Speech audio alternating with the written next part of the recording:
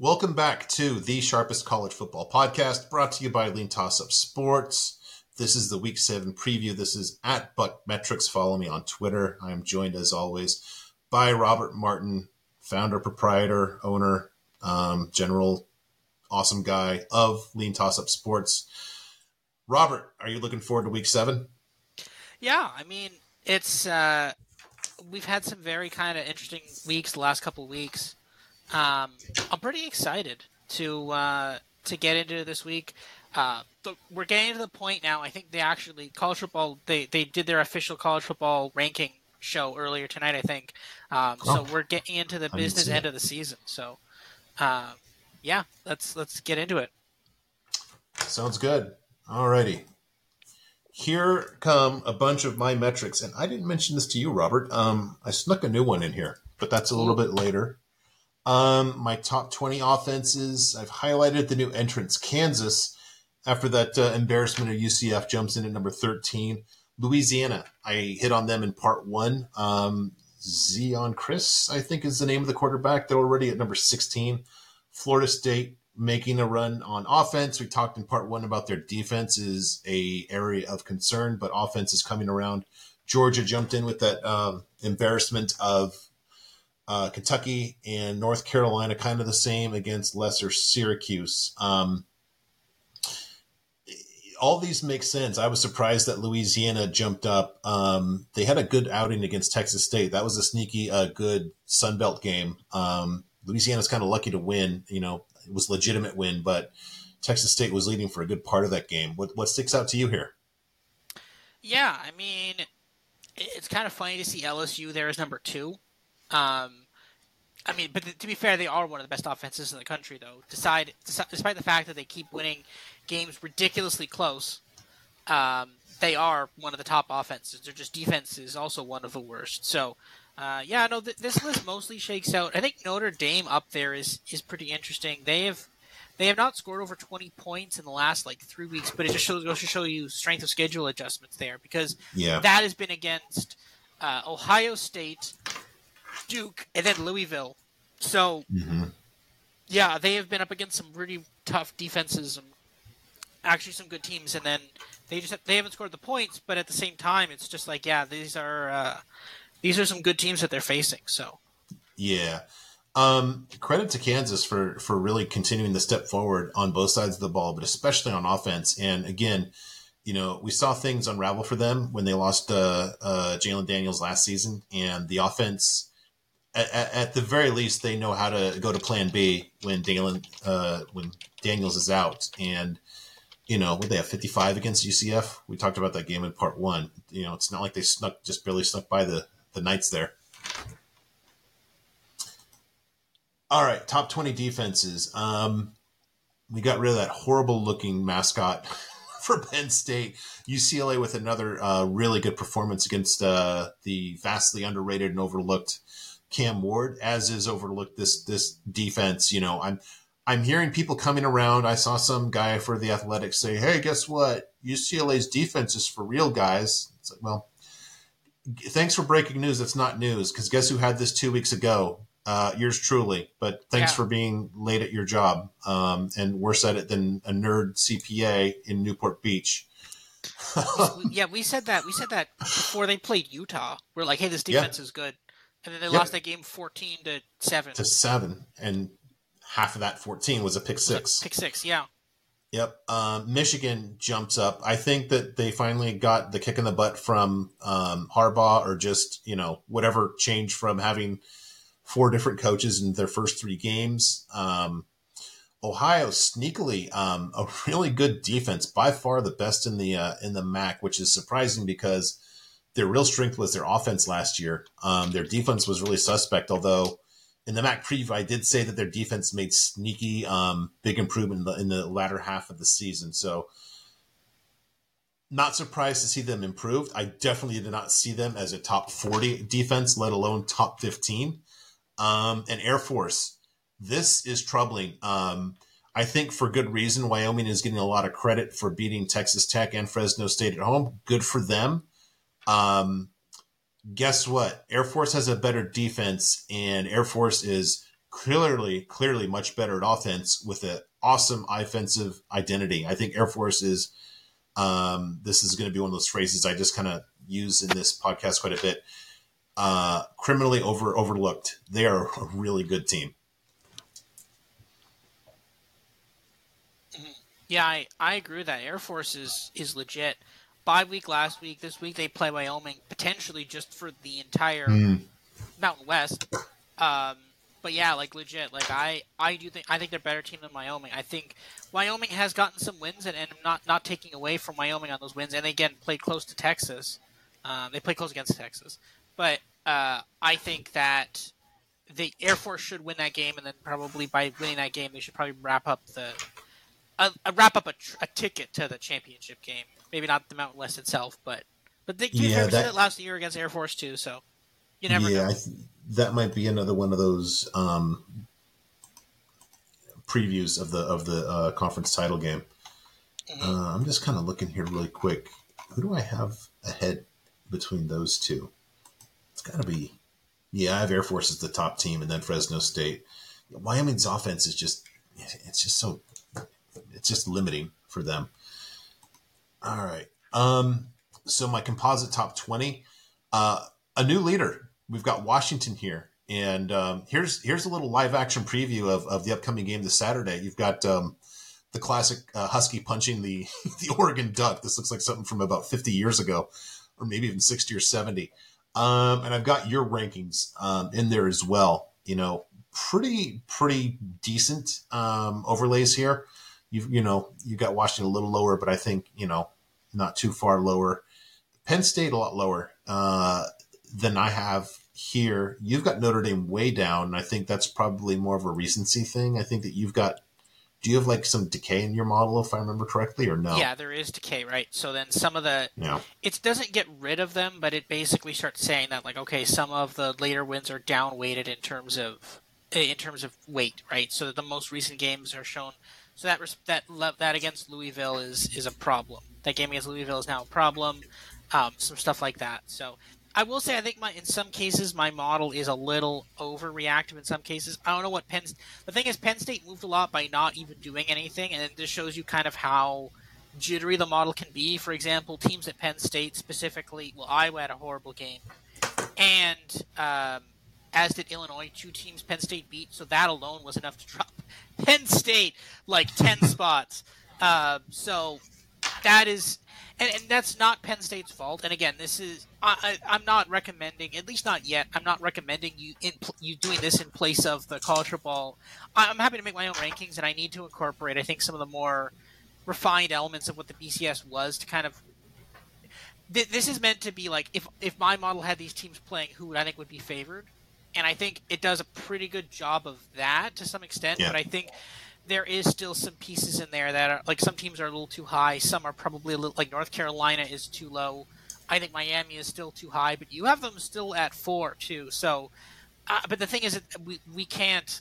Our models do not incorporate bad coaching decisions, right? We're not like, oh well, bad coaching minus 8 points per game, right? We don't. Exactly. Ours doesn't do that, right? So there's no golf handicap in there where you're starting 8 strokes down to the other guy. Yeah, so it's interesting, but yeah, I think there is some pieces there that the model does probably overreact a bit, especially Penn State. Poor Penn State, they did nothing wrong. They just get clubbed. But yeah, no, but I will say though, it's interesting though that again, no Florida State, one of the a top 4 team. Oklahoma, I have them at 22. I'm not completely sure why. I do have Texas ahead of them. I think that's probably the decay thing. It is, yeah. They had a couple of like shoddy offensive performances against SMU and Cincinnati recently that got to be dragging down that number. One interesting thing I will say though is Bama is climbing on up. They haven't even been. They were like I think 80th at one point. Now that was really really early in the season. That was when they almost lost to USF. But since they've then been climbing and climbing and climbing.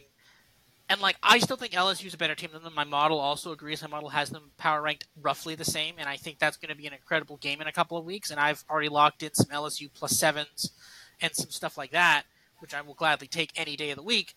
But at the same time, there's a non-zero chance Alabama can go undefeated, get to, the SEC championship game, and then them versus Georgia. Don't know what's.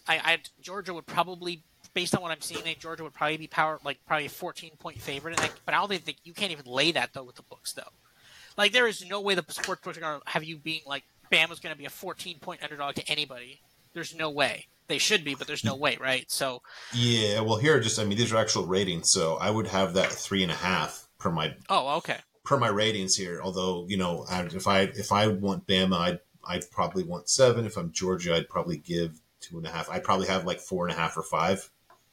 Mm-hmm. If I was running a book, yeah, which seems, the 14. I think, I don't know. I don't know. Interesting. And some of these, North Carolina, they've really just turned it around. Not turned it around. They've really come on strong these last few weeks. Interesting story in the ACC, which is usually a pretty boring conference. I think when you've got, all the Dabo baggage taking a step back, that's a good story. And then you've got some really fun teams that are stepping into the void.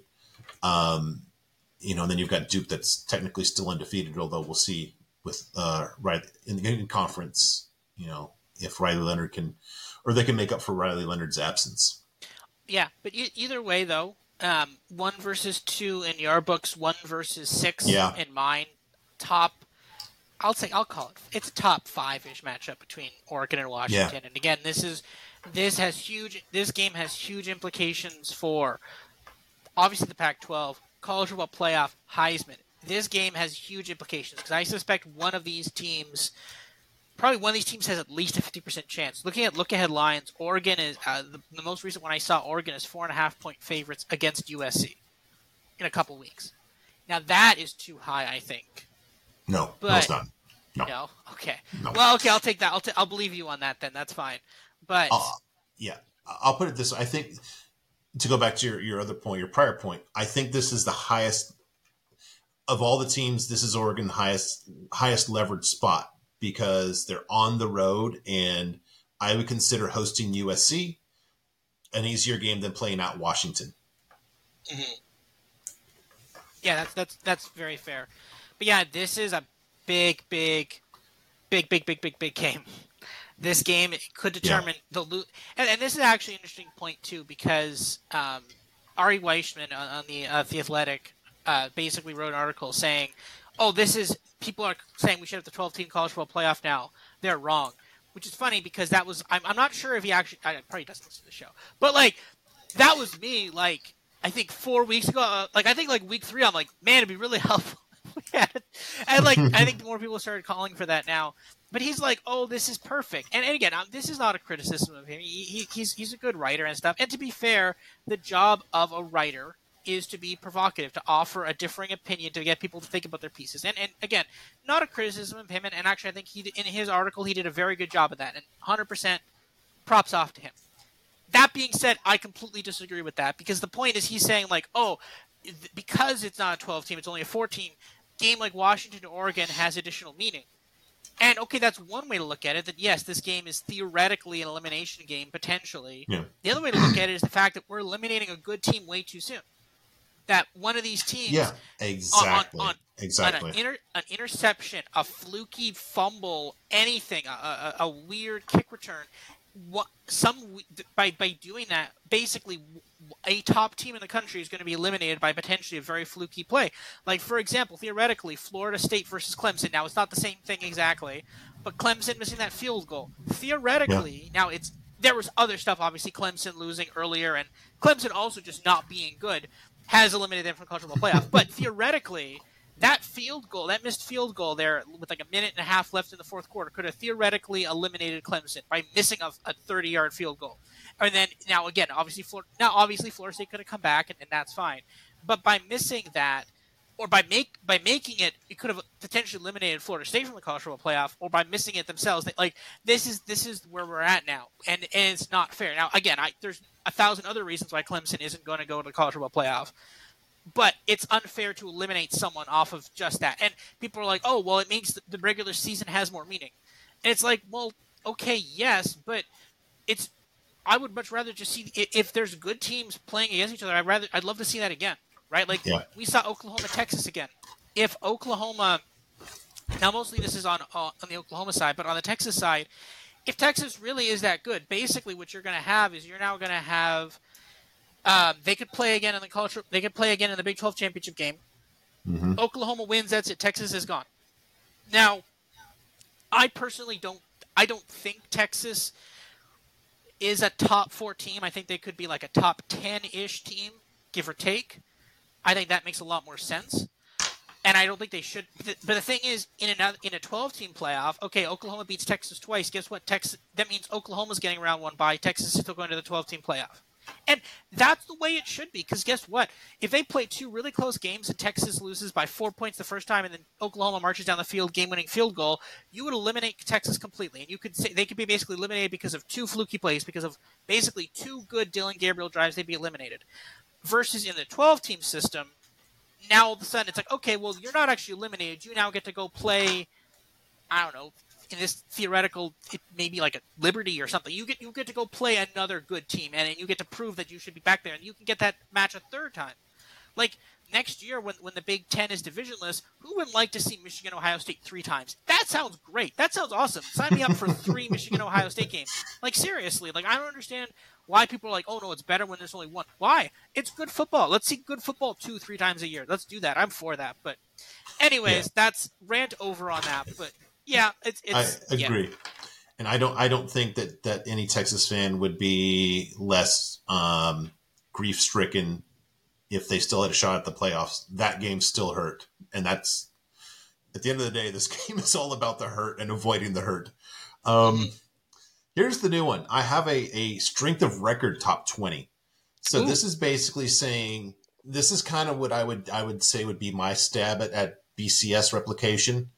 To say, okay, I'm going to take each team's schedule, and I'm going to say, how would the average FBS team do against this schedule? And then I take the actual wins versus the FBS average, and that's what this plus wins metric is. And the thing that I like about this is it really incorporates more directly a lot of your strength of schedule, and it's going to gravitate a lot towards what we see that, and I hate to legitimize, polls that kind of suck, but this does kind of weight more heavily towards your, what makes sense in your power teams. This does align, but not exactly. I like how it differs from, the polls. I've got Oklahoma 1 and Texas 2.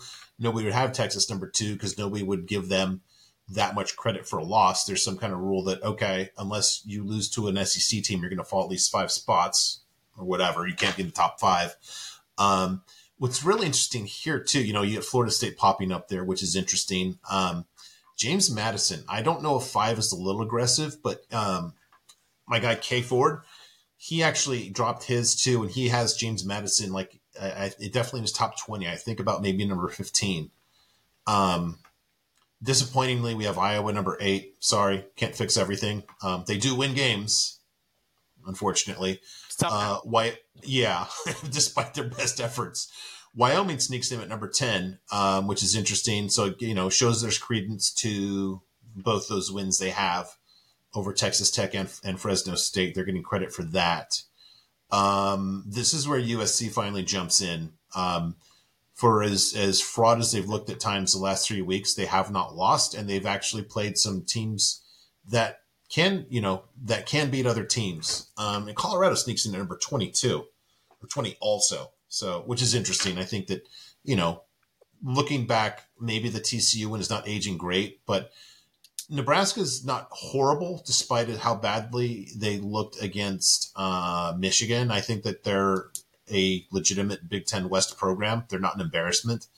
So kind of makes sense. I don't know, aside from Wyoming and James Madison, anything else stick out to you here, or does it kind of conceptually make sense? No, James Madison does make sense. They have, except for, they did play Virginia. Now this is, again, it's who you beat, right? And Virginia just got their first win against an FCS team this week, of which I didn't know this at the time. Oh, you got something else up there. You got, okay. Oh, sorry. I didn't know this at the time. But they were because I saw the game and randomly they were playing William and Mary, and William and Mary was competitive with them for a while, and I'm like, they didn't cover the spread. The spread must have been 30. The spread was 10. I'm like, What? You were favored over an FCS team by 10? What? And, I mean, they covered the spread, so shout out to them. But, like, they were favored over an FCS team by 10? That's how bad. Now, I think it was a relatively good FCS team, but you were favored over them by 10? Like, Yeah. that's crazy to me. Anyways, no, I think the rest of this list makes a lot of sense. I think Colorado is as well an interesting one. I think Colorado is actually not bad, right? I mean, they have lost to USC and Oregon. Okay. So has everybody else USC and Oregon has played. Yeah. Right? So Yeah, I no don't... crime there. That's the thing, right? And I think a lot of people are like, see, Colorado, hype's over. They're not that good. Well, actually, maybe not, because they actually, like, they have played against, like, their two losses are against two of the top teams in the country. And yeah, that win against Arizona State was a bit yucky.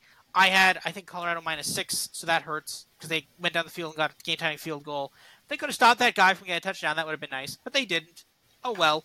But it's okay. I'm still on them this week. I don't think Stanford's pretty good, so I think they should be able to beat Stanford pretty easily. So, yeah. I think it's interesting. So I mostly agree with this. Yeah. Yeah. Back to your point. Yeah, Virginia stinks, and I think no, they don't. They do stink. We've hit on them a lot, but sneakily, James Madison has played, probably the two other toughest teams in the Sun Belt in Troy and South Alabama. So I think they're getting a lot of points for that. Oops. Yeah. Okay. All right. Conference power ratings. Just the only really movement here is Conference USA moved ahead of the Mountain West. Can I say CUSA? Awesome. Yeah. The other thing to keep in mind here for later is the Sun Belt is literally an FBS average conference. They're literally just right there at average, which is very impressive for a group of 5 conference, but just keep that in mind later when I get into my deeper dive as well. Mm-hmm. Top Apex quarterbacks, 3 new entrants on here. JJ McCarthy. The whole Michigan thing is just ramping upward with, what's his name? Goofball coming back, weirdo. Harbaugh. Brett Gabbert, Miami, sneaking into the top 10. Miami, that Miami versus Ohio tuggle for the East is going to be interesting in the MAC. You've got 2 really good teams with very different strengths. And then Carson Beck snuck into the top 10 after facing a good defense in Kentucky, or maybe what might have been a good defense before. All right. Let me see if I can get rid of that. Why is that happening here? Okay. There you go. Top Ryan. A new name. This is a new name to me. Colin Lacey at South Alabama. Good for him. Great. One other thing to notice here, we've got one Washington guy. What's interesting too that I was on the pod with our buddies Four Horsemen Dylan about the Notre Dame USC game coming up this week. And one thing I noticed in preparing, I'm focused on the top 10 here. There's only one Washington guy in the top 10.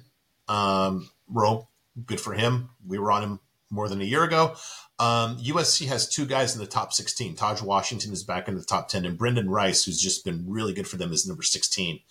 I bring that up because Notre Dame has nobody in the top 100.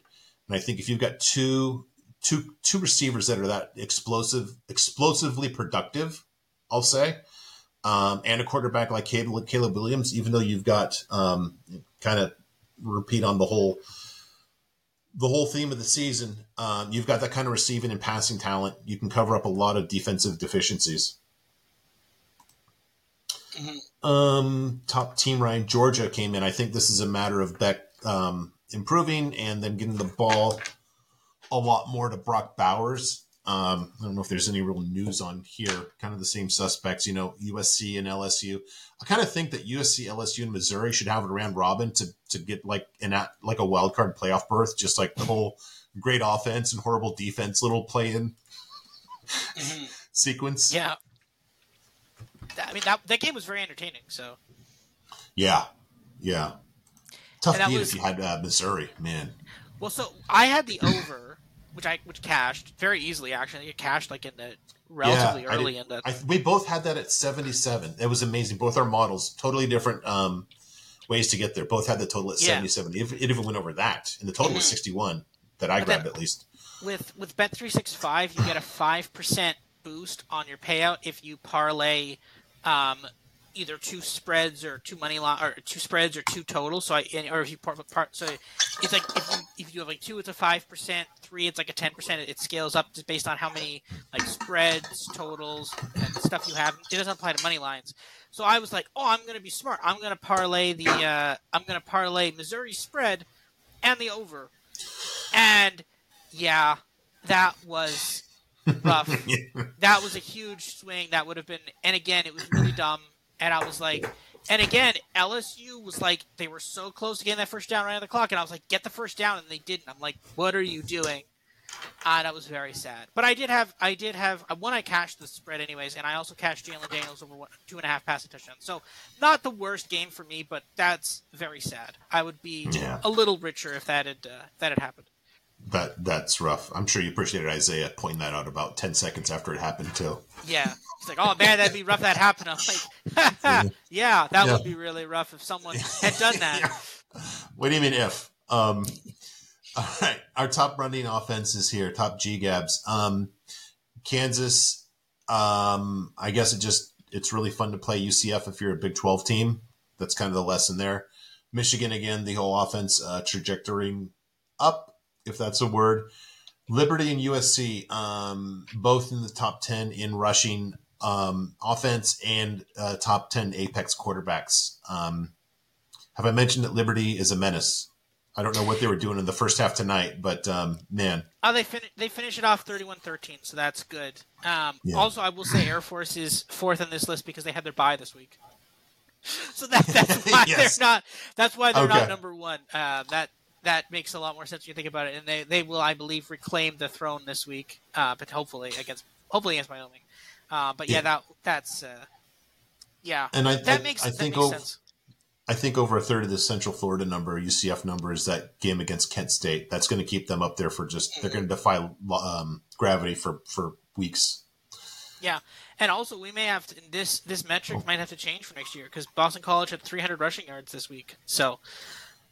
Yeah, I think it depends on who it is. Like, what would be bad if it's like, it won't be Wisconsin, but if like G-Gaw with a W wouldn't work. So let's hope it's inappropriate.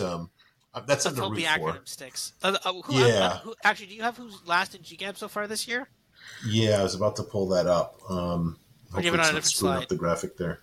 No, I don't have there's not enough time to get into all the horrible things.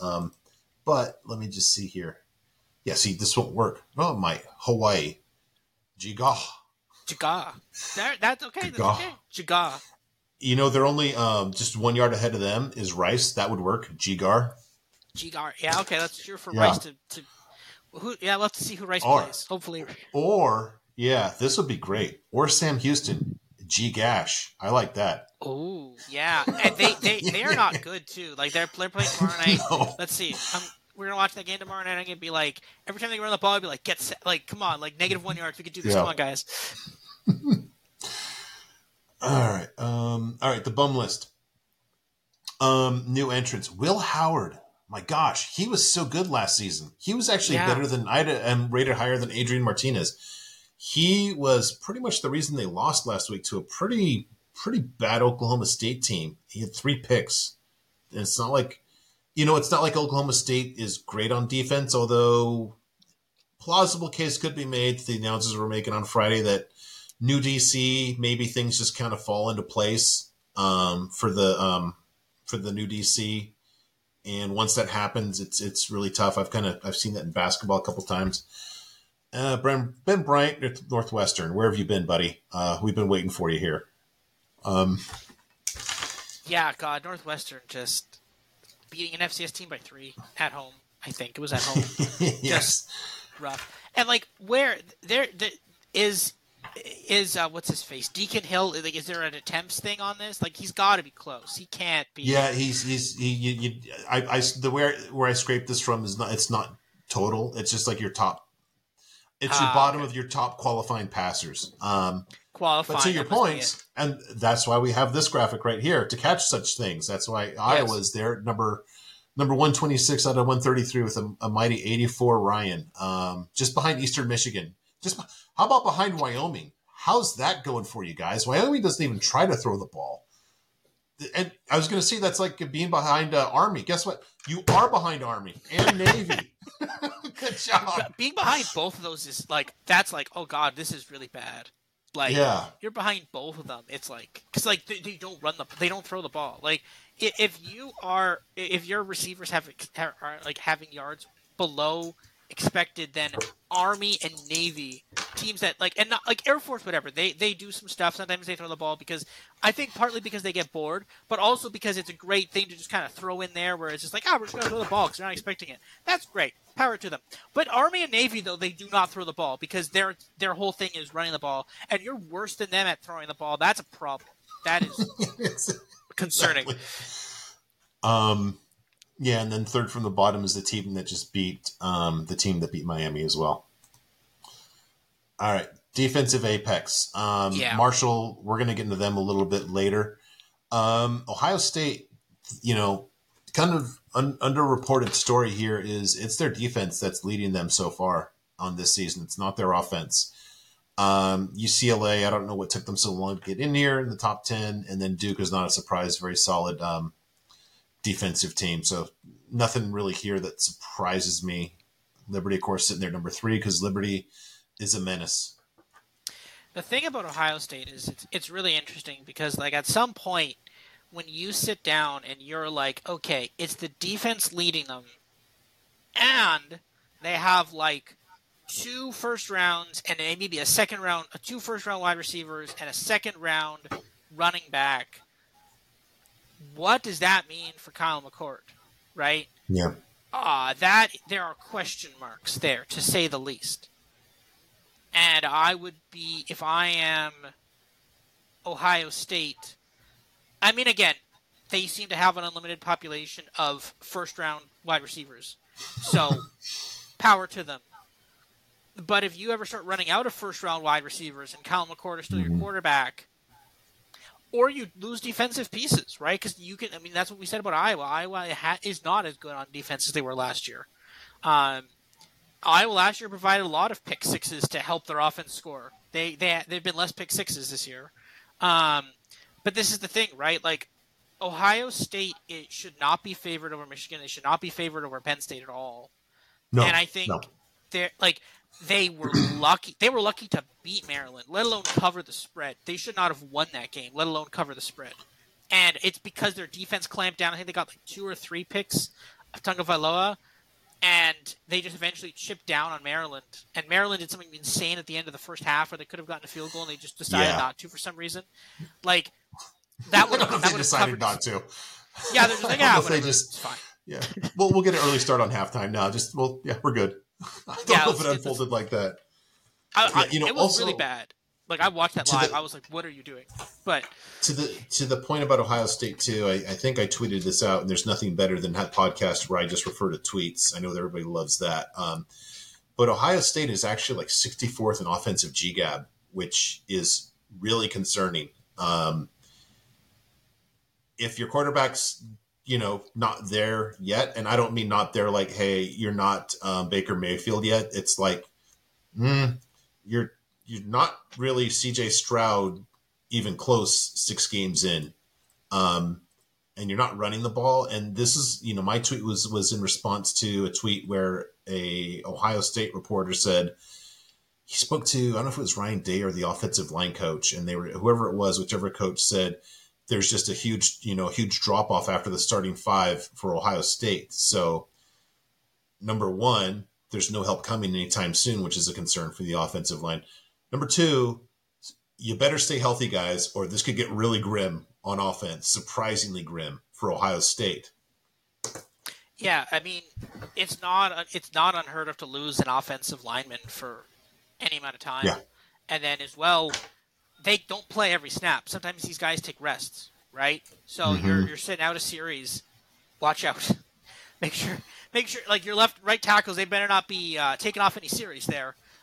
So yeah, like, and I think that is part of the problem. I think their offensive line is not as strong, which has been hurting the running game, which has been hurting their quarterback play. It's a cascade effect, but their defense is really good, which has been keeping them in the games. But I think it's a combination of McCord is either not the guy or not there yet. Maybe he'll be the guy next year, but generally these teams have a strong stream of guys coming in the future, right? So there's probably a long line of 5 stars right behind him that could be, at least for next year, that could be potentially getting this job, right? So Yeah. I think if you're Ohio State, and again, the thing is, this is kind of, although Ohio State is undefeated, this is, again, the same thing. This is the theory, right? So at first I was kind of low on C.J. Stroud in the preseason, but actually he's been balling out. He's actually like one of my favorite new rookies now. He's actually really good. He's quite a bit of money, actually. So shout out to him. So I like, but again, he's looking good in the NFL, and Ohio State's looking worse this year, right? So it's a very interesting bit of a mix there. But like, also just quick shout out to Houston there. Could you imagine if Houston is? They're only going to get Marvin Harrison, but they could very easily, if they want to, get Ibuka. They can get him Ibuka back in the NFL. That'd be kind of awesome for Houston. Yeah. Yeah, that'd be. Houston's actually pretty good this year. They could potentially go to the playoffs, maybe. All right. Yeah. I've got some questions here about my own metrics. I don't know. I might have to rethink this one. So this is my decent defensive GGAB. I'm not sure how Ole Miss gets on there. That's surprising. I get Iowa. I get most of the teams here. I think Jacksonville State, since this is not adjusted for strength of schedule, there's probably a lot of early season stuff in there that's going to keep them elevated for a long time. Old Dominion, I don't know. Just what. Not that I'd spend a bunch of time there. I kind of want to watch some Old Dominion football just to see like what do they look like compared to the metrics, because I can't get any kind of thing between the metrics and my preseason expectation, and I just don't know what's going on there. But they're actually having a decent season. So Ole Miss jumps into the top 10 here, which doesn't make sense. Iowa in there. Iowa and UCLA, they're in italics because they're the only two that are in the top 10 run and pass defense. Mm-hmm. Yeah, this seems about right. Jacksonville State is a little odd there, and they kind of just got crushed today by a Liberty team that kind of ran all over them. So that I don't. I think as we are presenting this graphic live, this list is changing live. But yeah, it's the rest of the team. The rest of the thing makes sense. Texas A&M actually is pretty good. They held Bama to like nothing for running, like literally nothing. That was kind of impressive against Bama to do that. Here we go. Oh, okay. Yeah. Jacksonville State has played very poor offense, UTEP, and exceptionally poor offense, Eastern Michigan. I forget. Yeah, it's that 21. They shut out Eastern Michigan 21-0. I think that just makes light bend when it comes to these just cumulative stats of mine. Mm-hmm. All right. Market intelligence. So these are the lines that just kind of stuck out to me. I kind of forgot that we would be live potting this. So I thought Liberty just seemed a little short. I didn't know what that was. I thought that might be a little bit too much belief in Jacksonville State. I don't know if the market didn't really get the shock to the system that, you and I and Isaiah got after that Sam Houston punch to the face. Was that last week? I think that was. Week, yeah. That was last Thursday, yeah. So you had this, you're, I don't know if that was on the pod or between the pods. This didn't make sense to me, but I think this line went up too, right? From 6. It was, I saw a 7. I think it briefly touched 7 earlier today, came back down a bit, but this was a blowout. They won it by 18. Liberty won by 18. I grabbed that. Again, this is where, and the next one's going to be an example of this. FanDuel and early week grab lines early in the week, and then you don't even have to, like, I had 5.5, so I didn't, like, I mostly, now Liberty did come back. They were a bit iffy in the first half. Second half they poured it on, but I had 5.5. I had their running back over 75.5 rushing yards. He had 87 at the half, ended with 150 some odd. I also then alt spread it up to 13.5. That cashed. Had 20.5. That did not cash. I am still a little sad about that one, but that's okay. But yeah, good solid win on that one. That's fine. So, but yeah, no, Liberty is. I think in a lot of cases, I think especially with these Power 5 ones, I think the book's model is very kind of lazy. I think it's just kind of like, oh well, people are gonna like. I think in some ways they're better at modeling what people are gonna do rather than what what the outcome actually is, because I think they're like, oh, Liberty almost lost to Sam Houston, a team that hasn't won a game yet. They're horrible, so we're gonna have to put it to 6 to get people to bet on it, right? And people are gonna be like, oh, you know, Jacksonville State, they beat Middle Tennessee State, a team that has one win. Okay, right? So I think in that case, I think they're basing lines much more on human better behavior. But we're sitting here with books that we're sitting here with models that are just like, that line is horrible, we're gonna crush it, and sure enough, that was correct, right? So I think I had 26, which again, had they scored another touchdown, it would have basically been correct. So yeah, this is barely not a play for me. I actually had my model had it at 13, which actually seems a little conservative since this is, unofficially the Liberty is a Menace podcast. If I would if you threw away my model and asked me to make a line, I would have probably made it closer to 18 or 20. But at this point, I'm not gonna, I have enough data to know better than to argue with my. That's right. I had 19.8. I had 36 to 16. So that's actually kind of very close. That's actually very close to what the result was, because it was 31 to 13. So wow, that's sometimes the model scares me, guys. Actually, like it does. All right, and this next one, this is kind of in the same. I think you make a really good point. I don't kind of want to be presumptuous, but I do think I know Conference USA better than bookmakers. I just do. I think they, I guess the other thing too is they just kind of have, maybe to your point, I think that a lot of the times, and this drives me nuts when I hear, I don't know, you make a living doing this, but when your clients are laying -110, you can do this. They just have a number. And it seems like it's just a number they kind of carry in their head. And it might move 1 point or 2 points depending on a result, rather than, you rethink everything every week based on all the cumulative data that changes and all that implies against the prior events too. And I don't know if they're doing that or not. I can't see because their numbers are so stated. And I think, to bring it back to this next one, UTEP -1.5 at FIU. This doesn't seem right to me at all. And, we're going to talk about this later in the plays, but FIU, you've got an absolute, here we go again. I'm sorry. This is not the crap on the guy, but it seems to be.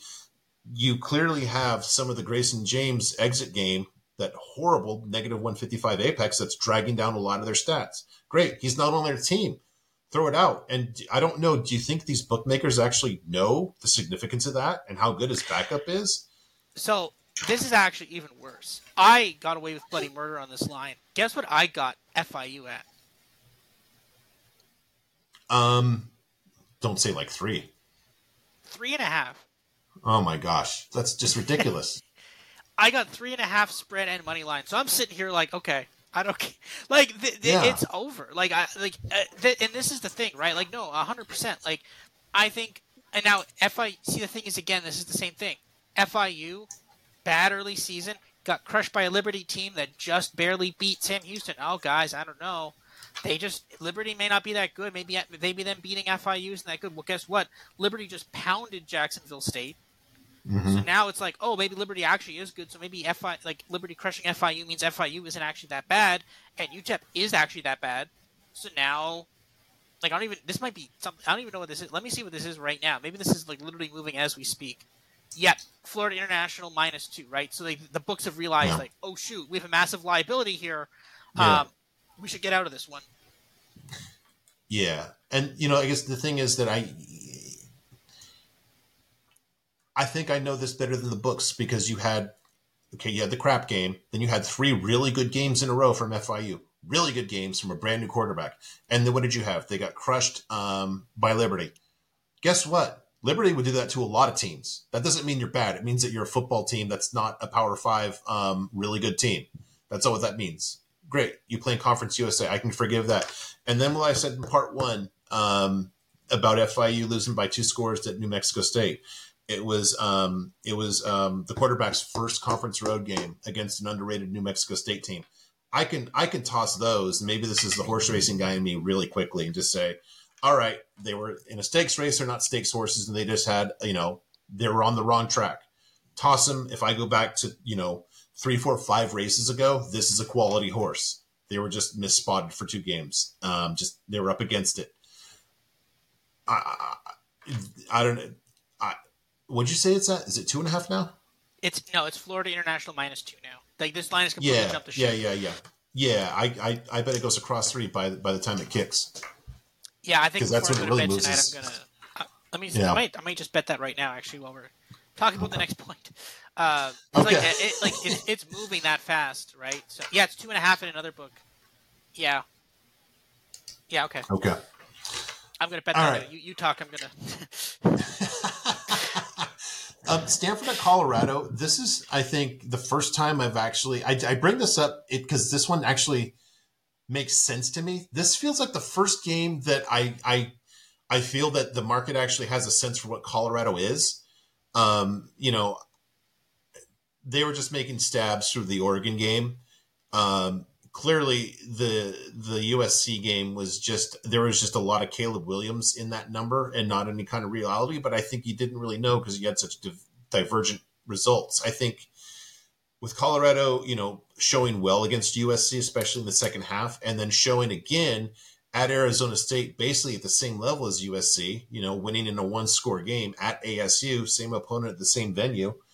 I think that the market knows what Colorado is. And, this number kind of makes sense to me. I'm not going to bet it because it seems right. I don't even see what I have it as, but, that's the real reason I wouldn't bet it. But I just brought this up because it feels right. It just seems like the first time market knows what it's doing. You have it the same way. I've got them. My model has a 13.5. I got 28, which seems a bit too high, but I kind of do like Colorado, and I think Stanford's defense is not good. I think this model is saying, okay, USC and Colorado played in a shootout. USC eviscerated Stanford. Therefore, Colorado should eviscerate Stanford less, but still eviscerate them. And I think I got this at I think I got this under 10. I think I got this at either 8 or 9. I think it was 9. So I have this already. But man, it's just like I worry about stuff like this. This could be like a Shedeur Sanders over maybe.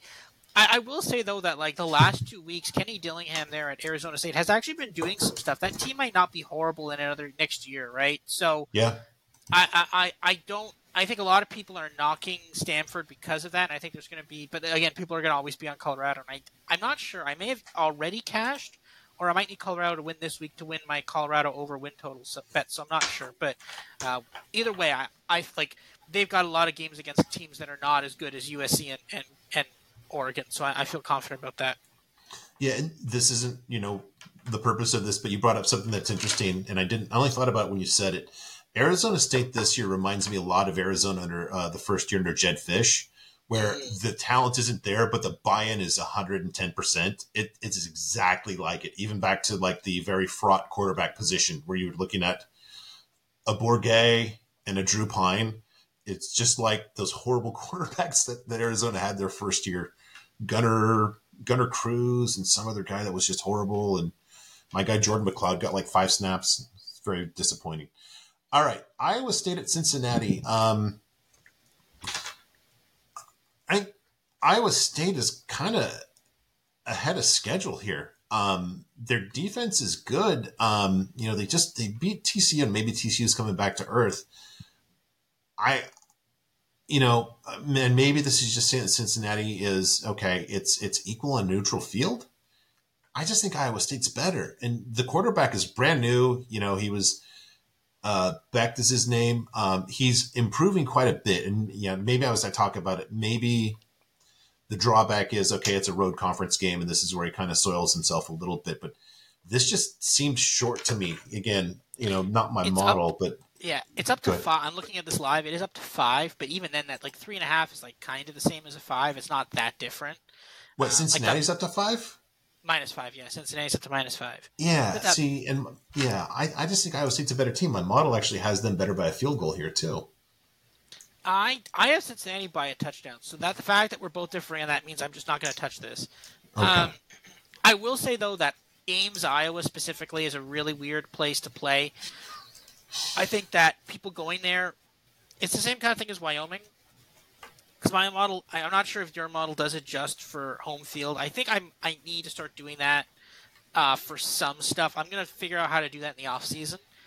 But I think it does have an impact, and especially some of these places, like for example, New Mexico State vastly outperformed the spread last week when people like who wants to go to New Mexico State, right? Wyoming, same thing. Fresno State, right? They clearly underperformed what they should. They should not have lost to Wyoming, but they did, right? Ames, Iowa is another place. So if Iowa plays really good at home, when we put that in the average, maybe Iowa looks better or maybe worse than they would in aggregate, right? So that's something interesting to look at. Again, fun fact: guess who travels to Iowa State in a couple of weeks?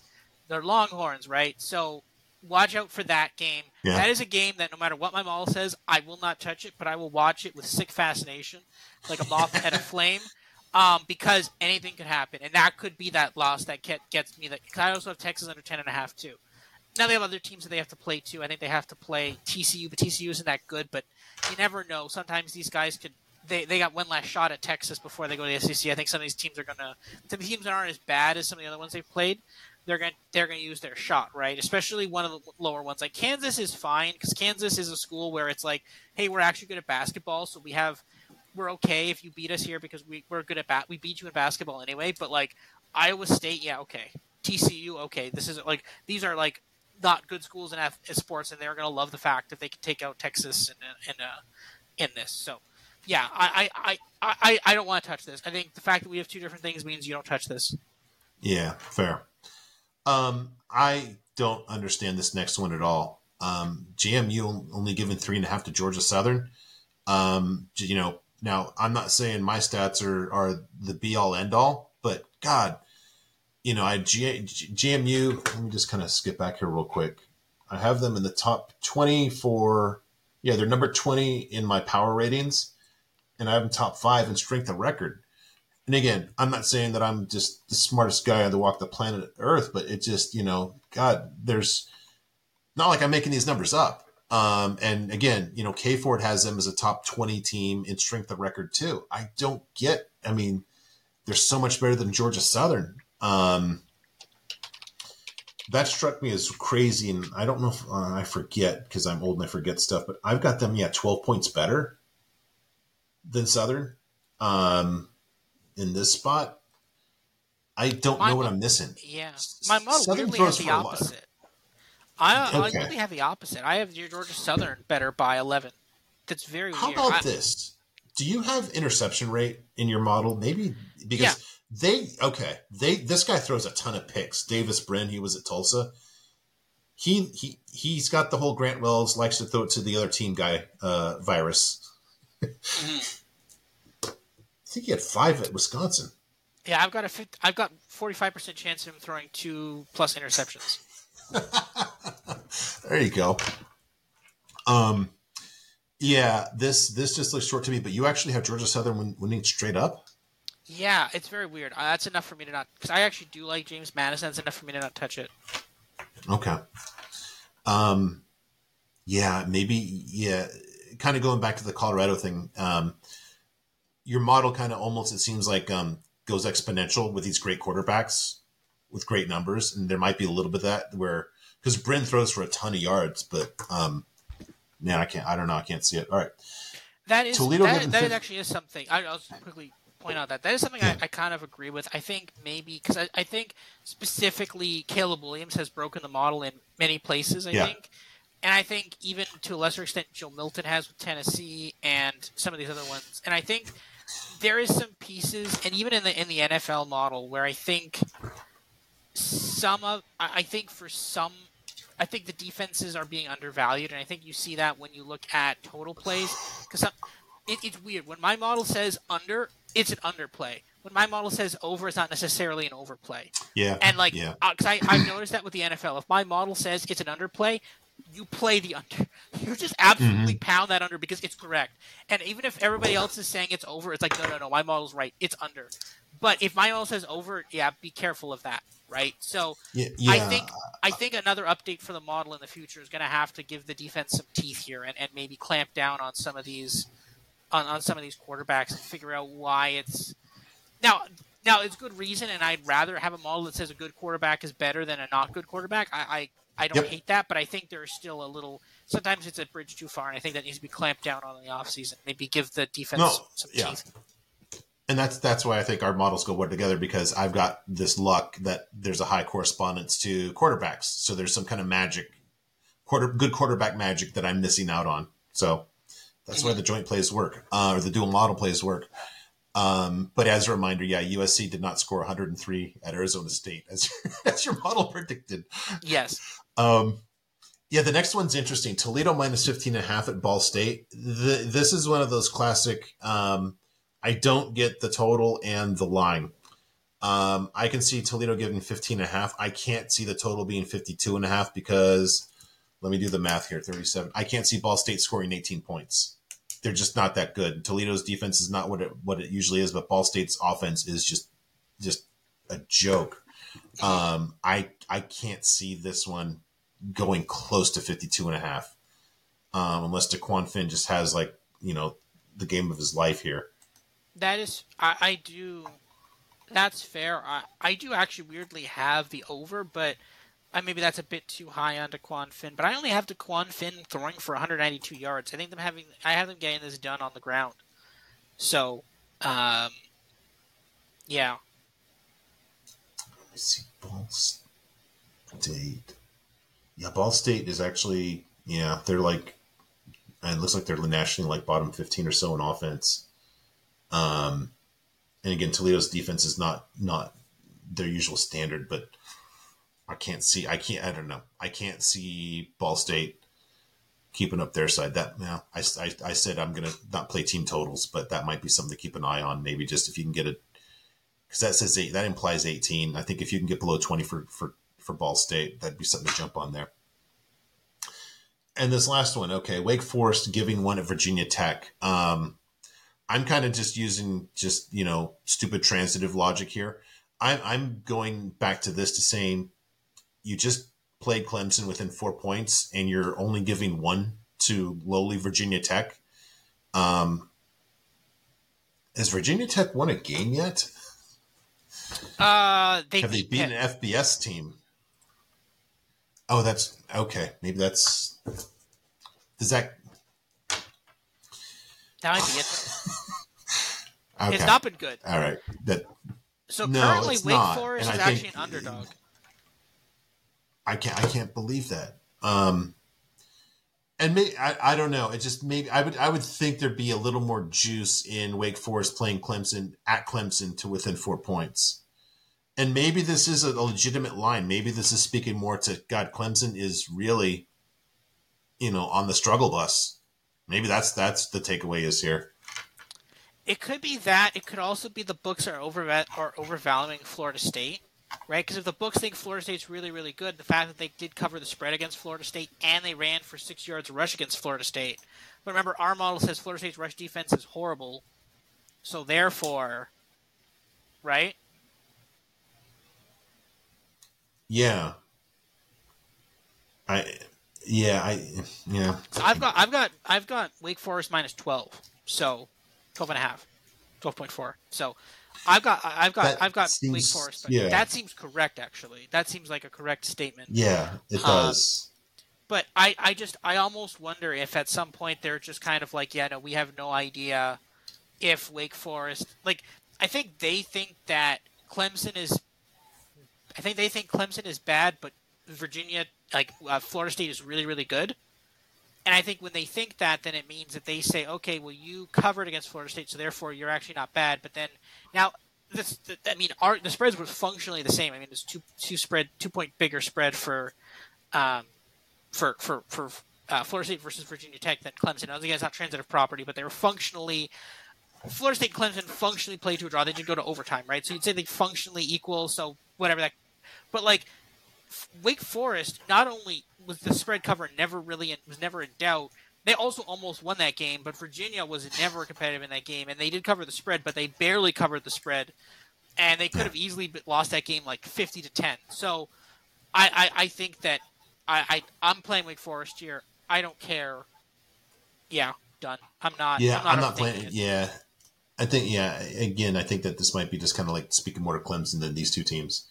Also, I think there's an element of kind of the mushy middle of the lower class of the ACC here. And they just said, okay, you guys figure it out. We'll just put a point here and let the market dictate. Yeah. All right, deeper dives.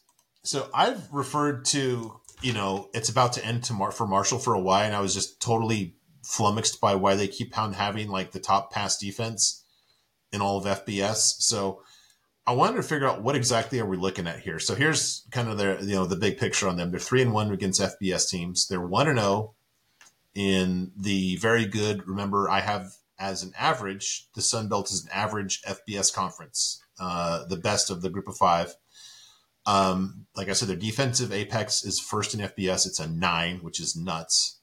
And their head coach, Charles Huff, is, his background is as a running back coach, Alabama, Mississippi State, Penn State, and Western Michigan. So here's a breakdown of their FBS games so far. I kind of really missed just how bad their opponents are so far.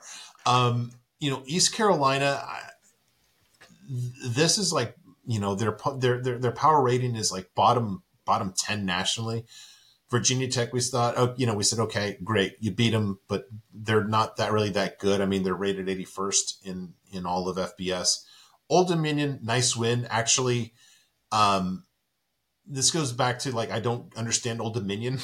I got to see a game to understand what's going on. Great, you beat them. All credit to you. They were losing for a lot of that game. And NC State is actually sneaky bad. They're rated 100th, which is probably one of the worst of your FBS or your Power 5 teams.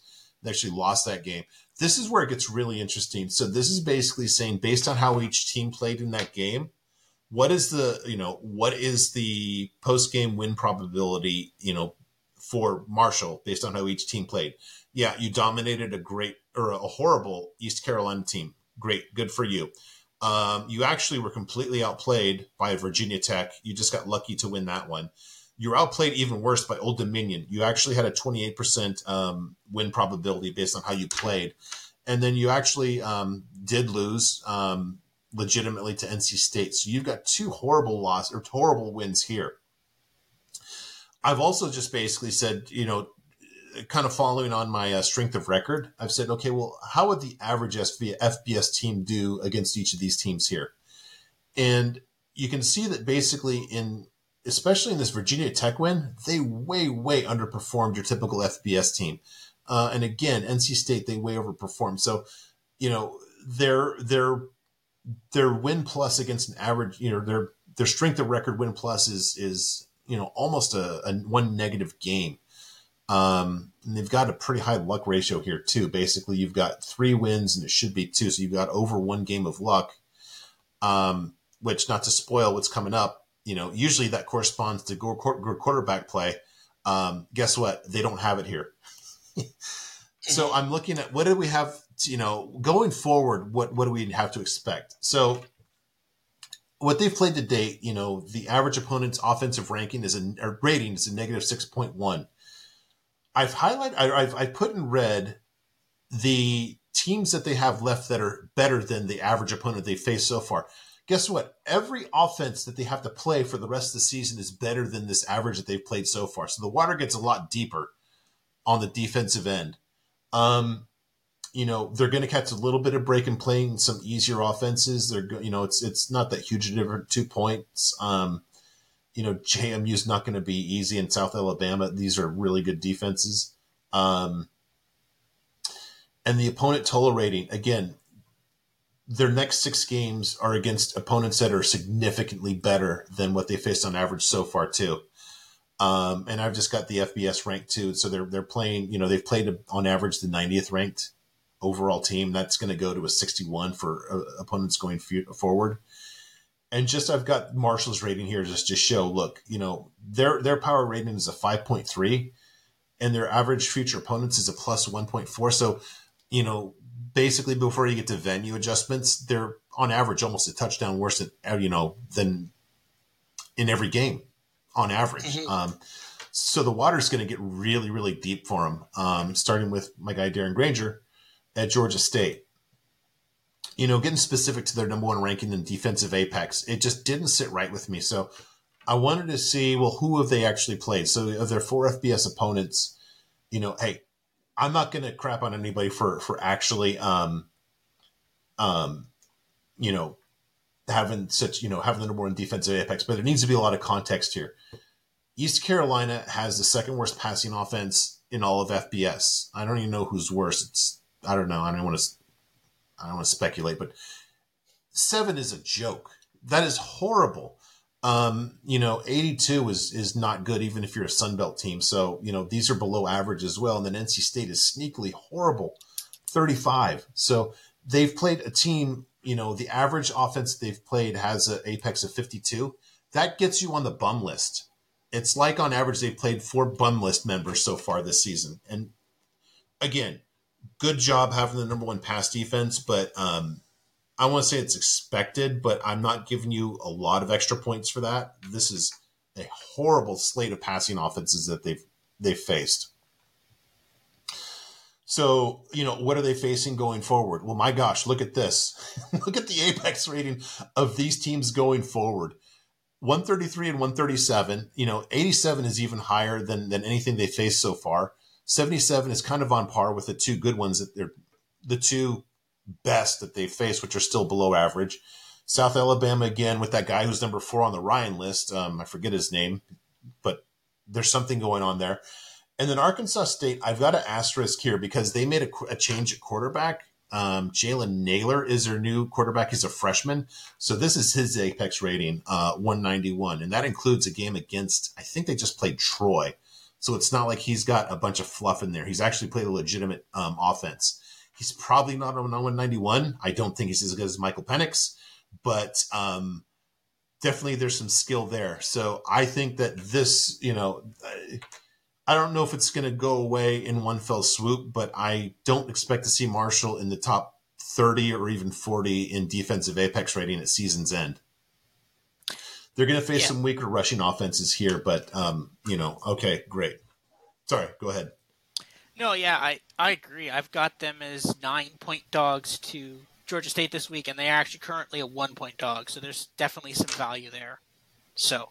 yeah, let me see what I've got. Then what happens is I make this whole screed about this, and I probably have it I probably have it even. Who are they playing? Southern. Where is that game? Georgia State. You have your things backwards. Okay, let me see if I can find that. Where do I have it at?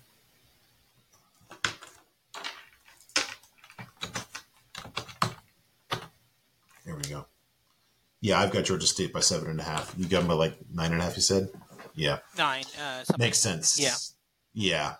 So, I think it's about to turn here. So, overall, here's their resume within the division and conference. So, in the East, there's 7 teams. They're actually 7th of 7 in offense. 7th of 7 in defense. The only thing that is even kind of hopeful is their pass defense, which is first. So their total power rating is last. This is interesting. They have a big, they're second in luck rating in the Sun Belt East. Out of 14 teams in the entire Sun Belt, which includes some real turds, especially in the West, they're 11th in offense, again, 11th in defense, 11th in total, but they're second in luck.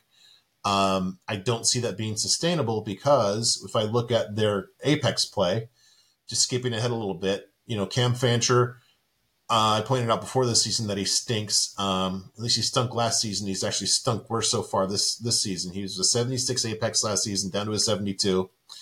The real purpose here was to show, okay, Doc Holliday, his last season, coaching Marshall, they were not good on offense, but they at least passed the ball with some semblance of competence here. Huff comes in and he moves the offense up by a good amount, almost 8 points. Great. That is great. And the apex goes up a little bit. This is where it gets really concerning for me. Now he gets his own guy that he hasn't been coached by a really good guy in Holiday. We have the offense takes a big step back and, the apex is stuck in the 70s. That's a big concern. I've seen so many instances from Larry Coker to you name it about, okay, guy A comes in and does a good job with the talent that was developed by somebody else. And then when it's his own talent, look out below. This is what look out below looks like. And what's really concerning here is to go back to what I said in the, at the start. He's a former running backs coach. He's an offensive guy. You shouldn't be having this kind of problems on the offensive side of the ball at this point. You should not be consistently sucking at passing the ball. So why do I bring this up? Aside from luck is going to run out soon here. Hey, Brett McMurphy, God bless you. He says Charles Huff is a candidate for the Michigan State job. Guess what? Haven't I been saying this for like a year and a half now about, you've got a defensive coordinator who's now, the only strength of his only good team was offense. It's literally like they're going to make the same mistake again. I don't know what they're thinking. My gosh. I kind of went off on this on Dylan's pod yesterday. But the lack of just kind of any kind of analysis that identifies these kind of just misses is unreal. I can't believe he's a candidate for this job. And I've heard a lot of people say, oh, he's going to get a good job soon. I don't know. Not saying it's not going to happen, but I think it's going to be a much harder hire to make based on the schedule that we see coming up and what I expect to see happening with that one little thing, that good pass defense and luck, which is going to run out because they don't have the quarterback to support it. I think it really goes down the elevator shaft by the end of November here. Mm-hmm. Yeah, I agree with that assessment. I think there's a pretty good chance here that Michigan State could just completely screw this up and hire an automatic coach to replace. I think it's probably better than not a chance, to be honest. I mean, looking at this list, okay, Mike Elko, good, thumbs up. Yep. Dan Enos, Arkansas, that's kind of iffy. Matt House, no, LSU. No, iffy's way too generous. Let's go on. Okay. Let's not forget. Yeah, they've been on that updates about how bad their running game is for weeks now. Sorry, go on. Matt House, LSU defensive coordinator. That's shocking. The thing that's making LSU lose games is going to get him the head coaching job at Michigan State. Okay, Charles Huff, okay, yeah, theoretically, surface level turnaround a program, but under the surface, there's some concerns there. That's a problem. Pat Narduzzi, what? This makes no sense. What? Because Pitt won the ACC 3 years ago? Really? That's enough to get him the head coaching job at a Big Ten school, which is functionally a lateral move? Well, he was an assistant there, yeah, which apparently means everything. And Mike Tressel, Wisconsin, D.C., their defense has been pretty good. There hasn't been really any problems with Wisconsin's defense. Their problems are a bit more on offense, but I guess that's okay. I'm not like, wow, but like Elko, but like again though, like this is like Elko is good, but outside of this, everything else is decidedly iffy to outright horrible, and so. Yeah, that House. Concerns. I mean, at that point, just put Alex Grinch on the list too. I mean, you might as well. So, okay, let's go. I missed the no's here. This is interesting. So we're gonna for my deeper dive. It's about the midseason. It's time to talk about the Heisman favorites. So I just basically found the first kind of blocks for Heisman favorites here on Bet365. Now, I went down here because I wanted to include Jalen Milroe. I didn't want to go too far. But yeah, Jalen Milroe is an interesting one there. I think that's 100-1, it looks like. I mean, if Bama were to run the table, beat Georgia, and then somehow, but see, the problem is the top three are really hard to get around. Because if one of them emerges unscathed and undefeated, whichever team that is that person will probably win the Heisman, right? But there's a path for Jalen Milroe, but it's not great. Shedeur Sanders, no, that ship sailed. Riley Leonard, he's literally injured. He's week to week. That's not a good bet at all. Also, they're probably going to lose to someone else that's going to eliminate them. DJ LaCalahai, they already lost to Washington State. Oregon State's got some other tough teams to play. That's not going to happen. Kyle McCord, I kind of leave this as a not no because theoretically he could get better, and if they actually figure out how to score points, maybe, and win the Big Ten. But I don't think this team is that good. I think this team is probably worse than Penn State. even though my model doesn't have that, it's because of weird knock-on effects of people who Penn State have beaten turning out to be horrible. Doesn't mean Penn State's bad. It just means that according to my model, it's diminishing. Cam Ward, no. Washington State's going to collapse at some point. They kind of already did when they lost to UCLA. They're going to play someone good and then they're going to lose. Marvin Harrison Jr., I don't really like that one. That's kind of very iffy as well. Drew Aller, I don't hate it, but the problem is the fact that, like, again, we're running into the same issue of Washington, USC, Oregon. Whoever wins that is probably could potentially win the Heisman. So you need some chaos happening there. Sam Hartman, no, they've already lost 2 games. I don't even know why he's 66. This is just Irish fans betting on things. Carson Beck, again, no. No one, like, okay, he had 1 good game. Good for him. That does not mean he's not going to win the Heisman. Georgia's problems are still there. They didn't just fix them all just by deciding to beat Kentucky one time. Blake Corum, maybe. I mean, but the thing is, Michigan's going to have to sweep. They're going to have to beat Penn State and Ohio State, and then maybe you can. They seem to be taking the ball away from McCarthy, which is kind of interesting because he's starting to be talked about as a first-round pick in the NFL, which is weird because people are like, oh, we don't like quarterbacks who are very conservative with the ball like Kirk Cousins, but literally J.J. McCarthy is Kirk Cousins. So I don't know why, but I think Blake Corum should probably be the favorite over McCarthy, and maybe they're putting him there because of injury concern, but you're looking at a point or two of difference there between 33 to 1 and 50 to 1 anyways. Brock Bowers, no, they're not going to give it to the tight end. That's against their religion. Jaden Daniels, he's injured. I don't know why he's at 33 to 1. Quinn Ewers, no. Texas is going to lose. No. That's Jaden Daniels is the LSU guy. Oh, okay. They've already lost 2 games, so they're out. I don't know why he's at 33 to 1. Like, they're going to lose another game to someone, and they're probably going to beat Bama, but then lose to someone else, so that's not there. Quinn Ewers, they're going to lose a random game at some point too. Drake May 18 to 1. This one's kind of interesting. If North Carolina was to beat the next team, whether it's actually Jordan Travis at 16 to 1, if they were to beat them and then go undefeated through the ACC, there might be a path there.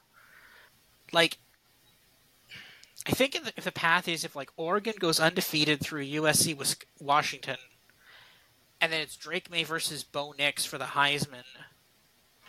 I think, and if North Carolina were to beat Miami and then beat Clemson and then beat Florida State in the ACC championship game, and then maybe if all 3 beat each other up, there's a chance they could win. Or theoretically, Drake May could just look amazing the rest of the year when people are paying attention. Like 18 to 1 is not bad for Drake May. Like the reason I said you can't bet Drake May early in the season was because their defense was going to let them down at some point. But now that may not necessarily be the case. So that's a potential play. Jordan Travis, I don't see it. I'm worried about this Florida State team. I think they're going to drop a game somewhere.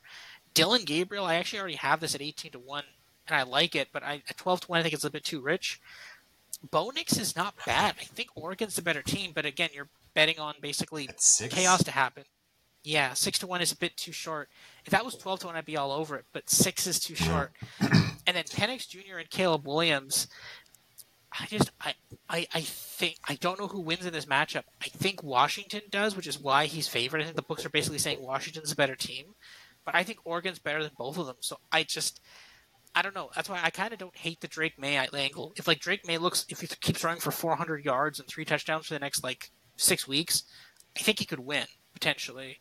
But that's my take on it. I'm just very iffy on Jordan Travis. I think Florida State is due for a loss, probably a bad loss at some point. But I don't know.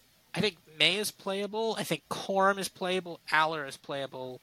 Dylan Gabriel, the ship may have sailed in, but I think Bo Nix, the ship has sailed already. But I think those are your bets for it. And then you just hope for chaos in the Pac-12, and then maybe you can cash someone who's not one of those 3. If that makes sense. Yeah, but that price on Bo Nix, the path is there. It's just that price strikes me as kind of like the after they beat Washington rather than before. Mm-hmm. Yeah, I just don't know if there's value there. I don't know. I'm biased, but man, we've talked a couple times about Ohio State doesn't. It's interesting. I'll put it this way: the path for beating Ohio State is much greater than you're going to get credit for if you do beat them. You'll be treated as if you beat an almost defending national champion, which you kind of did, even though there's serious gaps in the Ohio State resume. I think that makes Aller a huge value. the path is kind of small there, but it's there. It's there. You do get Ohio State and Michigan. You do have the opportunities. I have no reason to. I'll put it this way: for teams that can make it, with 0-1 losses, I would put Penn State's resume up there with literally any team in the country. I'm not saying they're the best team, but in terms of like ending with the best headline record, I'd put Penn State right there. I'd put it ahead of Ohio State right now. I think Penn State can go toe-to-toe with Michigan a lot better than Ohio State can. I'll put it that way, too. Yeah. I'm probably going to just grab some Aller here. Yeah, I'm going to get some more Aller, too. 66-1 is too high. This is where this gets complicated because I think it's going to be on someone who makes the college football playoff. And I think for Penn State to make the college football play, like for anybody who has a loss, I think you just have to hope one team just goes, like you have to hope for no chaos in the Pac-12. They get one of their three in, and then that's it. Because, like, at what point? Because, like, if it's like, okay, we have like, if somehow like, it's actually because they all three play each other, so you can't really have this. But like, if Oregon goes undefeated, beats one of Washington or USC twice, the other one the other time, then that's it. They're in the playoff, and then that eliminates both USC and Washington. Done. But at what point is it like... Because the thing is that assuming Penn State or Michigan or Ohio State or Florida State or North Carolina or Georgia or Alabama, at what point are you, if you're not your conference champion, at what point does a one-loss... Because basically, you have to hope the Pac-12 gets their team in, and you have to hope for chaos in some other conferences, and then you have to basically say, okay, because at what point does like a one-loss Pac-12 champion get in ahead of a non-conference champion? Right, that's the problem. Like an undefeated conference champion will get in ahead of a one-loss, So you basically need to win your conference, and I think like Drew Aller at 66-1, and then hope for some chaos in the Pac-12, maybe like because again, even if Oregon was to win the Pac-12 and like lose a game there and then win the Pac-12, because if it was like 2-1 lost teams in the Pac-12 championship game, then yeah, I think Drew Aller could actually win the Heisman, and then that's a hedge against. Yeah, I kind of like Aller and May. I think those are the best options. Like Travis is too short. Gabriel is interesting. If he goes undefeated, he'll be going to New York as well. But yeah, it's very in flux, and I think you can hedge out some future bets this way as well. So. Yeah. Yeah, and one of the challenges is to not overhedge and just wind up where you're kind of looking at a 2-year treasury at best case. Yes. All right. Buck the bookie game. Are you feeling inclined to do anything more here? I've done a lot, and I like the results so far. Actually. Okay. Yeah, I think I'm good. Okay. Yeah, I think it's good. Nothing this week. Okay. Yeah, I don't know. Okay. So here's our plays last week. I kind of did some rough math, and if basically you'd followed all the plays, you would be looking at a 20%-ish, a little bit over that ROI. I had a good week, and you can see it's the totals actually were, as usual, very, what'd I go? 3-1, that's my game, the totals. My gosh, 4-0, 4+0 with that Oklahoma money line bet. The dual model got up to above 500 after a kind of whatever first week.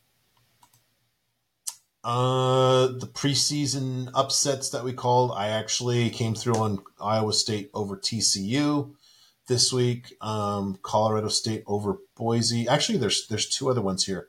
Georgia State over Marshall. I'm feeling good about that. I didn't highlight that. This one I just crapped on, so I'm not really feeling good about Ball State since I don't think they're going to score more than 10 points. So maybe hoping to grab one or two of these preseason calls on that one. Yeah, and then Brandon Moore last week he had Texas A&M over Bama. That one didn't cash. Yeah. Sorry, I missed that. Again, you get credit here again. Remember we said before, Georgia State is the favorite over Marshall. So you called an upset that is no longer an upset now. Technically, it's just happening. So just Yeah. expected result now. So that's some credit there. Thank you. All right. So the last slide, the big one. Yeah, and you actually, this has moved actually, well, you grabbed this when it was better. So you've got this. I grabbed this as well, the FIU we talked about. You grabbed this before the grown-up lines, we'll say, came out. New Mexico State, we both, I don't know. I think this might be your model getting carried away with our guy, Diego Pavia, 57-point difference. Although I'll use it as confirmatory of my my model liking this by 12. So dual model play there. I think I've grabbed that. One thing I will say is that for my model, it what it does is now that there's enough data points, it takes away the minimum, like basically in a team's data set, it takes away the best data point, it takes away the worst data point. So now, Sam Houston State's best game just doesn't exist. So that's why it's like, and also makes sense. Mexico State's bad games doesn't exist either. Yeah. So it's like, oh, Sam Houston State, that horrible team that has never done better than being a horrible team. Yeah. All right, Michigan State at Rutgers. Actually, you actually have liked Rutgers more than I do, so this is a dual model play. That was very, very comforting. I didn't know, but yeah, I think Michigan State is sneakily still. I don't think people are realizing just how much the bottom's fallen out here, and Rutgers is not as bad as people are thinking. We're on different sides of the total on Arkansas, Alabama. I'm still playing that. Since my model is really good on unders. Not playing... Actually, no, I am playing Georgia since they're an elite defense, and the margin here is... I don't know if that's still at 56.5. Do you have a total on that? I haven't grabbed totals yet. My guy hasn't dropped totals Georgia yet. and Vanderbilt? 56, yeah. Still 56, yeah. Okay, I'll play that then, since it's 5 is kind of the break point for the elite defenses. Yeah, you actually, I think I screwed this up. No, I didn't. Yeah, you have Cal, we were talking about, and I don't know if you probably have one of those guys that can't throw the ball at quarterback for Cal, as do I. But I've got this, I've got this margin of 12, and you've got a margin of 23. So I was a little nervous, and then when I saw your what you came at, this is very comforting. So I've grabbed that dual model play there. Yeah, I explain this next one here. Professor, 39.5, huh? I don't know if there's a total of 39 in this game, considering how much Army likes to drain the clock. So what this is, and you can see it. So right now, Bryson, Troy. So when you see when my model spits out a massive, not like a 10 or 15 or 20, an absolutely massive, massive spread like that. What happens is the model it simulates, it basically calls plays based on basically a model. So it's basically like an AI kind of. It's more linear regression, but based on the score, how much time is left, where the ball is placed. So what happens is, as a game becomes more and more of a blowout, what happens is it's based off of NFL play calling. There is an adjustment in there because generally some college football teams run a bit more than NFL teams or pass a bit more, so there's some adjustments for that. But what happens is you'll find that as you get deeper into college games, as you get deeper into NFL games, if they have a big lead, it's just over. It's done. They only ever run the ball. But what happens is in college games, they will still pass the ball. They are much more open to passing the ball because they're just whatever. Okay, we're only up 2 scores. We need to do something. In the NFL, you're up 2 scores. You're like, that's it. We're done. We're done scoring. That's it. Game over. But in college, they're more aggressive on that. So what happens is I only have Troy getting 121 passing yards. So my best guess is that with Army, the result against Boston College where they ran for 1 billion yards against them, basically makes the model think that Army is horrible at defending against the run.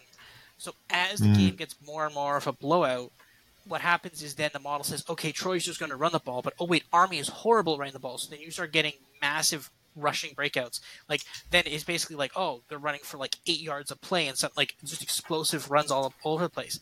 And the thing is, where sometimes they'll put backups in or something like that. It just keeps snowballing and snowballing. And like I think if you probably go here, let me see here. What are Troy's running backs? What are my over under for their running backs here? Yeah, I have Troy's main running back getting 278 rushing yards. So now, obviously, they'd stop him at some point in there. They'd be like, "Okay, you're done." But this is the point, right? It's like at a certain point, they just pull the guy and say, "Okay, you don't need to keep running the ball anymore. We'll have backups do it that are worse." But this is the problem. It's like you run for that, then yeah, you're going to cover that number. Right, so it's a problem, and this is one of the reasons why in the off season I'm going to work to get college football game play-by-play data, so that I can build the AI better for each team. But for right now, because it's based off that base NFL one, where the second they get massive leads, they just start running. They only run the ball. It's causing some of these blowouts, especially against teams that are bad against the run. So that makes sense. And you spoke of snowballing. I think that there's an element of snowballing in this next total of yours at 96.5. So, yeah, I'll play the under there. So, I'm a little bit. This is one of those things that's weird. Oregon's an elite offense and defense, so I'm not really. The elite defense is great, but I feel kind of weird playing an under when they have an elite offense. You have two elite offenses here. I'll probably play that for like half a unit. We both like USF here a lot more. I don't understand, I don't understand what happened at AFU against Tulsa last week, but I don't understand. USF just had one off game against UAB, and maybe there's just a lot being read into that, and FAU actually winning. But, our models are really close on this one. We have a 10.5 and 11 USF over FAU. Did you play that one yet? I don't think I have, no, but I do like USF. I do like USF there, yeah. Yeah, I was gonna. Actually, I'll still play this for since this is like a special here. Iowa at Wisconsin, the 37.5. I'm projecting 32. You are optimistically at 40.5. You comfortable with that one? You think there's gonna be 40 on the board there? I mean, I see. What do I have that score at? I can see a scenario where Wisconsin just blows them out, right? The guy has Wisconsin. Yeah, I mean, at a certain point, they're just gonna Wisconsin could just. But Wisconsin in the last couple of weeks, once they get ahead late in the game, they're just like, okay, we're done. But because Iowa's winning 21-3 though, right? I mean, this spread is 7. I don't understand why this spread is 7, but I have 33-7 as the final score. I think Wisconsin can just keep pushing it on, right? And this could kind of look similar to the Penn State-Iowa game in some cases, and that's kind of where I'm getting that higher total from. But I don't know. I don't want to play an under here. I just want to pound Wisconsin spread and alt spreads because I just don't think. I think Wisconsin's defense is good enough to just completely shut down this Iowa offense. Just not even a chance. And this would, again, Brian Ferentz under 5 points from what he needed last week, which again this is just snowballing. We're getting to a point where they're going to have to score 50 or 70 points in the final week to save his job, theoretically save his job. But the problem is now at this point, it's oh, well, we lost our starting quarterback and we still won some amount of games. We made a bowl game and they won't fire him off of this. They won't, because it's going to be well, we lost our starting quarterback at this. There's going to be all excuses. I don't know. Maybe the new AD will have some teeth and be no, you're gone. But we'll see. Yeah. Agree. All right. I've got Missouri and Kentucky going over 53. That actually seems a little short. I wonder if if that total's gone up. I can't see that. I mean, what I say that the average game is 52. I can't see it being an average game. Just nothing that involves Missouri is an average game. It's 52.5. So I don't get that. Okay. Yeah. I like that. And you've got You've got some snowball in there too. You've got 74.5, which actually seems more like it to me. This could be like the get well game for Devin Leary too, where he just really clears the sinuses and goes nuts. I kind of want to say there's no chance that USC and Notre Dame score 107 combined, but I know USC's defense too well where it could happen. I'm going to take the over here. I've got the over, and I've got the confirmatory with you as well. You going to take that over here? Yeah, I'll take that over. I think that over. I think the Missouri. I kind of actually do like those two overs. The thing is, it's like on one hand, it's like, yeah, Notre Dame's defense the last couple of weeks hasn't been amazing, but at the same time, USC's defense has been that bad. But USC's offense is really good. Like, I understand USC being a dog here, but at the same point, like, every time you can get Caleb Williams at plus money, I think you take it too. Like, that's not. I think I do have USC as a favorite. I think a big favorite here, which is probably a bit too big. But yeah, we're way different here. You've got him like 63-37 or something like that. What do you have? Maybe. Well, that's net to win or 7, but you've got some 60 something like that. I actually have Notre Dame by 14 points here. Oh wow, we're both all over the map here. Yeah, I've got it like 44-30. Yeah, we're way different. And I will say my model's been closer on USC recently. Basically, the last 3 or 4 weeks. That's fair. So I'll bet the over here, though. The only thing that concerns me a little bit is supposed to rain, but I don't know. USC's an over team at this point. This next one, I kind of felt like, okay, I'm going to be the dope that goes in after Miami just completely craps the bed and says, well, their metrics are still good. Well, guess who else says their metrics are still good is you. You have Miami blowing out North Carolina here. Yeah, this is concerning to me too. Looking at this, I just like concerning. I don't want to touch this. This is. I've already bet UNC here. I can't. Here's the thing. I put a small bet on UNC. They win. Yay! I'm happy. They don't win. Okay. Like they cover the 3.5. They don't. Okay. Right. Like. I looking back on it, it's seeming like Miami's wins came against teams that weren't particularly good, and UNC seems legit. And maybe our models are just a little too slow to react to what happened last week with Georgia Tech. But like, I can't back this Miami team after that. Like, I mean, if they had won that, but this is the thing, right? Yeah, if they take the knee and win by 3, we're talking about it was an ugly win. But then we're like, oh man, it's so bad. Yeah. Like, I don't know. I can't. I kind of think that's why I think that's why that might be actually the aside from just the metrics. I think that kind of weirdly makes me feel better because if you're taking Miami, you're probably getting a lot of that juice in your line, if that makes sense. Yeah, that does make sense. I want to look up one thing here. Where is you? Yeah, Miami's post-game win expectancy against Georgia Tech was 76%. So they did just screw the pooch that badly. Unbelievable. And that's just not just like screwing up that last sequence. It's just like that's a whole game of screwing up to lose a game where you basically have a 76% win expectancy. And then there's a couple of UCLA and Oregon State plays here where we agree on UCLA, who I said weeks ago is criminally overrated or underrated, overlooked. Pardon me. I like them to win straight up, as do you. Actually like them more than I do.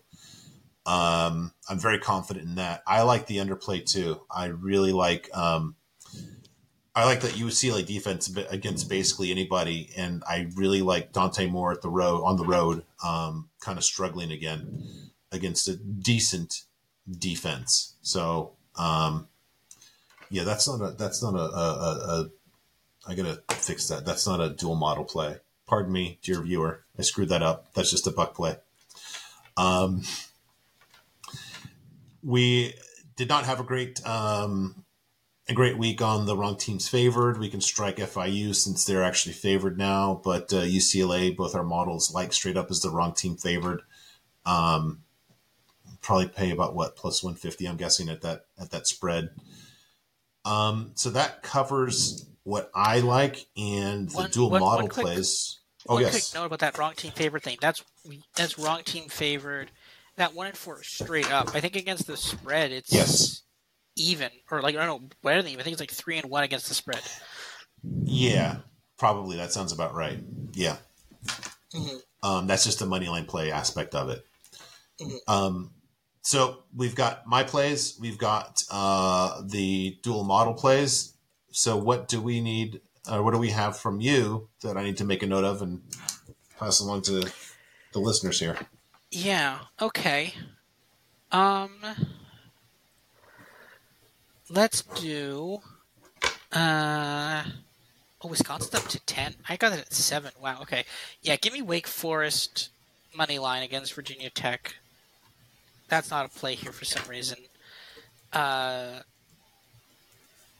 I'd love to say Oregon spread in What money kind line, of but money that is a line? bit of. Do you Sorry. have a money line there? Do you have a money line on Oh, price? Wake Forest. Yeah. 10 plus. I'm seeing plus 105, plus 1.5, plus Okay. 105. I'd love to give Oregon, but I feel like it's a bit too homer of an Oregon fan thing to do, so I won't do that. But I will do. What are some other ones here? Oh yeah, Tennessee minus 3.5. They're playing A&M, right? Yeah, I think people are like high on their Texas Tech's defensive rating.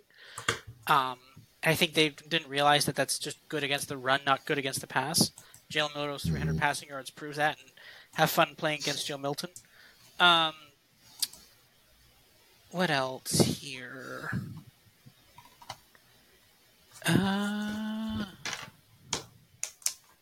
What's Kansas? Give me Kansas minus 3 against Oklahoma State too. -3. Yeah, against Oklahoma State. And give me Air Force minus 10 against Wyoming.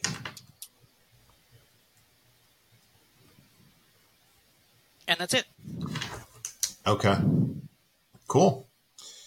All right. Well, good luck to you. Good luck to me. Good luck to everybody watching. Thank you for watching, and we will catch you in 1 week. We will have one episode next week due to whatever. But in the meantime, good luck. Yep. See you guys next week.